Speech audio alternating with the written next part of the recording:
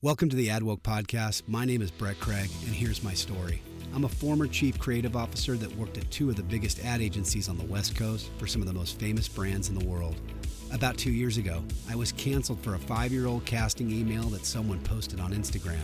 I used some imperfect language. It was taken out of context, and it all happened in the middle of the racial tensions of 2020. Not good. The social media mobbing that ensued in the comment section below my email posted on Instagram caused me to lose my job and to be called some rather ugly names that I never thought I'd be called. Suddenly, I went from the top of my career to no career at all, canceled. Even friends that supported me privately wouldn't come near me publicly. I'm a Christian, and I do believe that God is working all things together for my good, but it was quite honestly one of the most devastating experiences of my life. But it was also strangely liberating. I woke up to a new world, full of uncertainty, but also full of opportunity. The opportunity to do something in short supply in the corporate world today. Tell the truth. I no longer had to be conflicted promoting ideas I don't agree with, and in these times of deceit, I count it a privilege to be able to speak honestly. That's what the AdWoke podcast is all about. I'm going to give it to you straight. We're going to occasionally laugh, and I'm going to say the things you're not allowed to say. Not because I just want to be provocative, although the truth is often provocative, but because I believe the truth will set you free. All right, before we get into the AdWoke podcast today and we discuss diversity in that D in DEI, I want to get a word in from our sponsor, Riot Energy Drinks. All right, now a recent study showed that social justice warriors burn more calories than the average person. That's right, it turns out being constantly aggrieved, angry, and burning things down can really burn you out. And whether you're trashing a federal courthouse or laying down in front of a minivan full of terrified children on the freeway to fight global warming, you need energy, lots of it. That's why they invented Riot Energy Drinks. It's chock full of electrolytes, vitamins, and tons of caffeine. Riot Energy Drinks has everything you need to stay woke as you beat down some innocent store owner in a depressed neighborhood while claiming that you believe Black Lives Matter. Don't burn out. Instead, let Riot Energy Drinks fuel your fanaticism. Because let's face it, mostly peaceful rioting and spitting on black policemen when you're a white progressive that says you're against racism takes a toll on even the most demon-possessed protester. Riot Energy Drinks. A riot in every can. All right. Don't get too offended. It's just a joke. It's a joke ad. That's all it is, fake ad. All right. Welcome to AdWoke. Like I said, we're going to talk about the D in DEI and what does diversity really mean when the DEI people say diversity. Now, 2 years ago, I'm sure we all remember this point in time, diversity, equity, and inclusion literally swept into agencies and Fortune 500 corporations, and it really was accelerated 2 years ago when George Floyd died because that event supercharged conversations around race and racism and really mainlined and kind of fast-tracked DEI into every institution in America, including corporations. Suddenly, diversity, equity, and inclusion were our new American values. And if your experience was like mine at the time in the ad agency world, there was really no discussion about these new values. They were just kind of imposed. All of a sudden, there were these DEI initiatives that were just kind of installed in corporation after corporation. And I remember at the time, one C-suite ad executive, pretty well known, said, DEI is the essence of what we do as an agency. And I remember thinking at the time, really? And here I thought you made ads, and that was the essence of what ad agencies do. But that's what DEI is and was. It's a takeover ideology. Where agencies used to, ad agencies, because that's the world I come from, used to have these core philosophies, and they were all different. It became every agency's philosophy, DEI. Around that time, DEI consultancies were popping up everywhere, coming into corporations and probably telling you and your corporation that America was systemically racist and that white privilege and whiteness is America's core problem. These were all like new ideas, but you were sitting in these rooms and you're being told that. And then I remember recently it came out that Coke even told its employees, try to be less white. Wow. Okay. Look that up, by the way. It's pretty crazy. And then there were all these new words, all this new DEI lingo that suddenly appeared. Systemic racism, whiteness, white fragility, microaggressions, unconscious bias. And not long after, we started hearing about all these other terms like patriarchy and heteronormativity and cisgendered and intersectionality. And then there was those quirky pronouns you're suddenly being told you ought to declare if you want to be inclusive. It was enough to make your head explode. And you might wonder if this was like a course on critical race theory or intersectionality at Berkeley, Cal Berkeley, but No, it was your corporation. And it felt like it was all meant to somehow be purposely confusing, like some kind of new code speak. And the one thing that seemed clear, at least to me at the time, is that it all felt divisive. Yet everyone just seemed to nod along with it. And it all, again, happened so fast. And though you were told at the time, and still are told, that DEI is about learning and having honest conversations, albeit uncomfortable conversations, what it really felt like was the imposition of a new value system. And these new values felt antithetical to our traditional American values. And you probably had and still have some questions about DEI, but you can also feel that it's probably best not to ask those questions, right? Because you kind of intuitively know that, particularly if you're a, quote, heteronormative, cisgendered white male like me, that too many questions about DEI could make you a target for suspicion, a target maybe even for termination. And another thing you might have noticed about DEI is that this ideology seems to be distinctly political. Sure, the words diversity, equity, and inclusion sound wonderful. They don't sound political. But why is it that this ideology in practice seems to enforce a certain political point of view? One more thing you might have noticed. Certain groups count as diverse, quote unquote, while others decidedly don't. And like I said, all of these changes with DEI and the ideology swept in so fast, almost like a cult. And I say cult because the one thing that I've discovered is to publicly ask questions about DEI, which I've done on LinkedIn and on my Substack channel, as many of you guys know, is to raise the ire and wrath of people if you ask questions about DEI. And in my case, former friends and coworkers, really got upset that I asked questions about DEI. But it is like a cult in that sense, because to question DEI is to have its adherents attack you kind of ruthlessly. And I discovered asking questions about DEI is apparently beyond the pale. But when something is off limits to talk about, I think that means we need to talk about it even more. Like, I think there's something wrong when you can't ask questions about an ideology like DEI.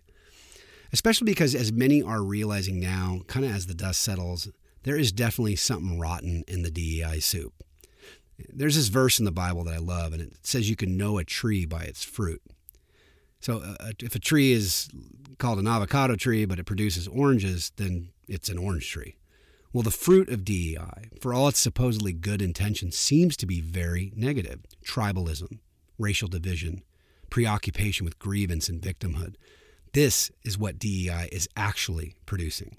So many have reached out to me to tell their sort of negative experiences with this new racial and gender kind of caste system that's being installed at their ad agency or in their corporation. And I have been quite loud in my public opposition for DEI. And I do that knowing that basically I've burned every bridge back to the corporate world that I had.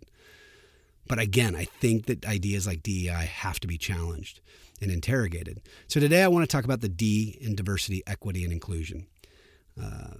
What do the DEI practitioners mean when they say diversity? Not in the hypothetical, but in the practical. How does diversity play out as practiced in the ad agency world and in the corporate world? And I want to be fair as we explore this today, as we discuss what the D in DEI really means and how it actually manifests on the ground in the corporation. So let's be fair. Let's start with what the DEI advocates say about diversity. I think the argument goes something like this. Diversity makes the corporation and the business stronger. And why is that true? Well, because diverse people with diverse backgrounds and diverse perspectives helps us all get to better ideas and better solutions. And when we look at corporate America, I think what the DEI advocates or consultancies are saying is, well, corporate America looks awfully white, and wouldn't the company benefit from some different perspectives and some more equitable representation? So the argument's something like that. And this has been the argument, certainly in the ad world, for many years as to why we need diversity in advertising agencies and in the corporate world. It's just going to make the work better. And in fact, when companies better reflect their consumers, they're able to do a better job for those consumers. In theory, I agree with this. What's not to like about that perspective on diversity? I think that idea makes a lot of sense. We do need diverse opinions in order to make good decisions. And diversity of perspective does strengthen the work in the case of an ad agency or any business. And in fact, I wrote a book on that. It's called Collaborate or Die. It's on Amazon. And the whole idea of that book that I wrote was that you need to be open to different perspectives about your ideas when you're creating, if you want that idea to be great. But that's the problem with diversity as is practiced currently by DEI the DEI ideology. Diversity of thought is not what DEI advocates are advocating for. And we know this by how it actually plays out on the ground in practice in corporate America. DEI is actually obsessed with two things, right? One, that you have a diversity of external attributes like skin color and gender identity. These are things that really you can't control, right? If you're born white, you're white, or if you're born black, you're black, and if you're born with brown skin, you're born with brown skin. So those things are what it really focuses on, those external immutable attributes. But there's a catch. DEI advocates only consider someone truly, quote, diverse if they also have a progressive worldview. Okay, but remember, why were we told that we need diversity? Well, because diversity makes the corporation and the business stronger. Well, why is that? Well, because, again, diverse people with diverse backgrounds and diverse perspectives helps you get to better ideas and better solutions. So you've probably noticed, like I have noticed and like so many have noticed, that diverse perspectives is not what diversity is about in DEI. It's not how it's practiced, and it's not how it's instituted by corporations. If diversity truly meant different perspectives, then I would support it. So I'm going to give you the actual definition of diversity according to DEI as practiced currently in corporate America. And it goes something like this. Diversity in practice means everyone looks different but thinks exactly the same. One more time. Diversity means everyone looks different but thinks exactly the same. Because again, to be considered diverse, quote unquote, according to DEI, you must be a progressive Democrat. This is the unspoken rule. That's what diversity really means. You all look different, but you all think the same. And you must think like a leftist, or you at the very least have to parrot progressive values and talking points publicly. And if you can do that, well, then you're welcome at the table of diversity. If not, you're out. And I want to give you an example outside of the corporate world. And I think that a good example of that is Supreme Court Justice Judge Clarence Thomas. Now, Clarence Thomas grew up in the Jim Crow South in an all-white school in the 60s, right? Separate drinking fountains. He was the first black Supreme Court justice way back in the day, right? Back in the, I guess, 80s or 90s. Gosh, I'd have to look that up, but it's been a long time. And he is absolutely loathed by the progressive DEI crowd. But why? He's black. He's the only black justice on the Supreme Court until Ketanji Brown. And he's not considered diverse at all. In fact, he's considered the devil incarnate according to the left. And there was no celebration of his achievement as a black man when he became a justice, or the fact that he was a big win for diversity when he was elected. And why is that? Well, because again, Judge Clarence Thomas is a conservative. Sort of kind of a funny story when DEI was really coming into the ad agency world, probably 2019. But it had been around for a while, but it was really sort of getting mainlined into my place of work at the time. And I think it was starting to come into lots of corporations at the time. And I had a particular DEI instructor. He was obviously a leftist too, because as the day went on, every time he mentioned a Republican, it was to say something negative. And every time he mentioned a Democrat, it was to praise them and say how great they are. And so he had mentioned somebody like Ronald Reagan. Of course, Ronald Reagan's a horrible man. He, prosecuted the drug war in the 80s and put lots of black people in prison. And so he's a bad person. But whereas Barack Obama and Michelle are awesome, and they have only good things to offer us on the issue of race. And this just went on all day. And then he kept on bringing up the Supreme Court Justice Sotomayor, the Latina justice, and quoting her on issues of race. Because Sotomayor, of course, agreed with his points of view on race. And so finally I raised my hand and just said, I'm just curious, do Republicans have anything noble whatsoever to offer in this race conversation that we're having in America? Because Judge Clarence Thomas is obviously, a black Supreme Court justice, grew up in the 60s and sort of the separate drinking fountains of the South and, Jim Crow South. All-white school. Surely he would know something about race. And the instructor looked at me and says, I don't know what he thinks. And that was the end of that. He had nothing to say about Judge Clarence Thomas. Now, why is it? Why is it that he wants to quote Sotomayor? Well, because she's a leftist progressive and Clarence Thomas is a conservative. It's that simple. However, remember the reaction when Supreme Court Justice Ketanji Brown was elected? This is just a month or two ago, I guess now, or a few weeks ago or whatever. It was as if no black person had ever been elected to the Supreme Court before her. The left reacted as if she was actually the first black justice on the court. On LinkedIn, where I spend time and kind of notice what people are posting in the corporate world, Jackson's confirmation was celebrated in hollowed tones. It was as if utopia had arrived and all would be right in the universe now that Ketanji Brown was elected. Now, Ketanji Brown is a black woman, so indeed it was a first on the Supreme Court. But the point is, she is really, truly celebrated and considered, quote, diverse because she's a progressive leftist. If she were not, she would be loathed by the left too. Imagine if she was conservative, she would not be celebrated as diverse. Again, to be diverse, according to the DEI ideology, you must be a progressive. Another quick example. Larry Elder, who recently ran for governor in California against a white, cisgendered, heteronormative, born with a spoon in his mouth frat boy named Gavin Newsom. And I'm using all the words that the woke use. Larry Elder, on the other hand, was born in Compton, right? He's a radio personality from Los Angeles. His nickname is the Sage of South Central. That's where he comes from. Larry Elder's obviously black. But the LA Times in an editorial decided to call Larry Elder the black face of white supremacy. Imagine that, the black face of white supremacy. This is in an editorial in the LA Times. Well, why did they call him that? Because he's conservative.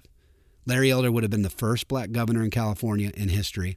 And you talk about diverse, Larry Elder is as rare as they come. He's kind of a black conservative / libertarian. He'd probably consider himself more of a libertarian. But Larry Elder isn't, quote, diverse, right, quote unquote, because he's conservative. So the left actually, in the case of the recall in California, preferred a rich, white, privileged, patriarchal dude who owns a winery, but is highly progressive. That's the key. And he's a man of the left. And so Gavin Newsom retained the governorship of California. So now you can kind of see how this works. The DEI crowd will take a white progressive male over a black conservative any day of the week because they don't care about diversity actually. What they really care about is that people, whatever their color or gender, have a progressive point of view.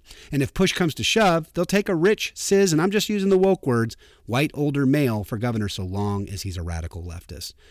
So I remember back when the DEI ideology came marching into my particular place of work, and I had all the wrong intersectional qualities. I was white, male, conservative. I still am, by the way. Heteronormative, married, and in a very high position in the company. This was not a great combination of intersectional qualities, shall we say. I was the very definition of an oppressor, quote unquote. And so, of course, I would never qualify as diverse. But I just want to point out how ironic that is. Because if diversity was about having diverse perspectives, and this is the point I want to make again, it's not about having diverse perspectives, because if it was, then I was one of the most diverse people in the building. And why do I say that? Well, very few people are married in the advertising world. There are some, but not a lot. Very few of them, not many of them, are in their late 40s. There's some in the leadership positions, but not many. Advertising is a very single kind of youth-oriented business. But if we say we believe in diversity of perspective, surely someone in their late 40s, like I was at the time, provides a perspective that a 25-year-old does not. And by the way, there's lots of rich and sort of 50-year-old consumers out there. They have a lot of money, probably more money than a 25-year-old kid to spend. So you'd think you'd want some folks of that age in the building on the creative team. That would be good for diversity of perspective sake, right? But here's the thing that was actually most diverse about me. I haven't even got to the most diverse things. I'm also a Bible-believing Christian working in mainstream advertising. Now, that is a rare thing indeed. Evangelical Bible-believing Christian in mainstream advertising. There's like 3 of us, and 2 of them are in hiding. I was the chief creative officer of a major agency, and I might have been the only outspoken Christian in that role in all of America. If there was another Christian CCO, I don't know who they are. They're probably out there. I'm sure they are, but I don't know. I'm not sure who they are. And I'd say this made me very, quote unquote, diverse, if it was about perspectives and diverse viewpoints, since about 1% of creatives in advertising are evangelical Christians. I mean, maybe there's more than that, but I'm telling you, there's not many. But that's only if the D in DEI is about viewpoint diversity. But of course, as we know, diversity is not about that. It's about being progressive. It's not about diverse perspectives. It's not about giving a seat to all kinds of different viewpoints at the diversity table, let's call it, so that the work gets stronger. That's just what they say it's about. In fact, Diversity, equity, inclusion, and I'm going to go this far with it, in practice actually acts as a purge program to literally get anyone who isn't a progressive out of the business and out of the building. I think that's the real point of the DEI initiative. It's a program that superimposes a new value system so as to ideologically vet people for their political beliefs and then dispose of those who don't fit in the progressive mold. It's a tool used to divide and conquer. That's truly what it is. So I want to just focus on this for a second. So how does DEI actually kind of divide and conquer and purge people from a corporation? And I'm going to kind of end here today on this point. Well, this is how DEI does it. DEI purges conservatives, Christians, old school liberals, or people with traditional views, or just people who just disagree, right? Who just think for themselves, by forcing them to take progressive positions publicly, whether they agree or not. And this can take many forms. But once DEI gets in the building, you start to get this pressure inside an agency or inside of a corporation, especially if you're a leader, to take public positions. And what are those public positions? Well, it's everything from signing a public DEI commitment or oath at the end of one of these diversity, equity, inclusion consultancies coming to your agency, or after taking seminars, you got to sign some commitment publicly. It could be feeling forced to publicly support groups like BLM on one's social channels. And we saw a lot of that in 2020. You got to put your black square up, or you might be out of the gig, or you'll be at the very least suspect, or maybe you have to go along with your company's progressive stances, like say when they commit to flying their employees to abort their baby on the company dime in opposition to the overturning of Roe v. Wade, as Dick's Sporting Goods did, and so many other ad agencies and holding companies. The public display of fealty to progressive values could manifest itself in a million ways. It also could be putting up your flag, be it the LGBTQAI plus flag, or it could be announcing your pronouns, or maybe your vaccine status. We were doing that just a little while ago. These are all ways to make and kind of compel people to make overt public demonstrations. Now, it is especially true if you're a leader. I think there's a lot of pressure on leaders. So you take a look at like CEO Bob Chapek of Disney and how he had to kind of prostrate himself before his woke internal employees. That's the kind of environment that DEI creates. It creates an environment where people feel they got to demonstrate that they're on the right team. And essentially, all of this becomes like litmus test for whether you're on board with the progressive collectivist groupthink bandwagon. And silence really isn't an option, as you might have noticed as well. Because silence, they'll say, is complicity. Or you'll be told silence is violence. So you can't hide. Yes, they want you to get on board with what the progressive mob says, or you're not going to be considered quote unquote diverse or inclusive. Now, personally, this is a problem for me because I'm not really a joiner. I really loathe brainless collective group obedience where people say things just because they feel pressured to say them. And that's what I think is going on largely with DEI in a lot of cases. People are saying and publicly taking positions simply to make sure the mob, often the company's woke militant interns, don't come for them. Now, sure, there are those who agree with these progressive values for sure inside of these companies, certainly an ad agency is very progressive business.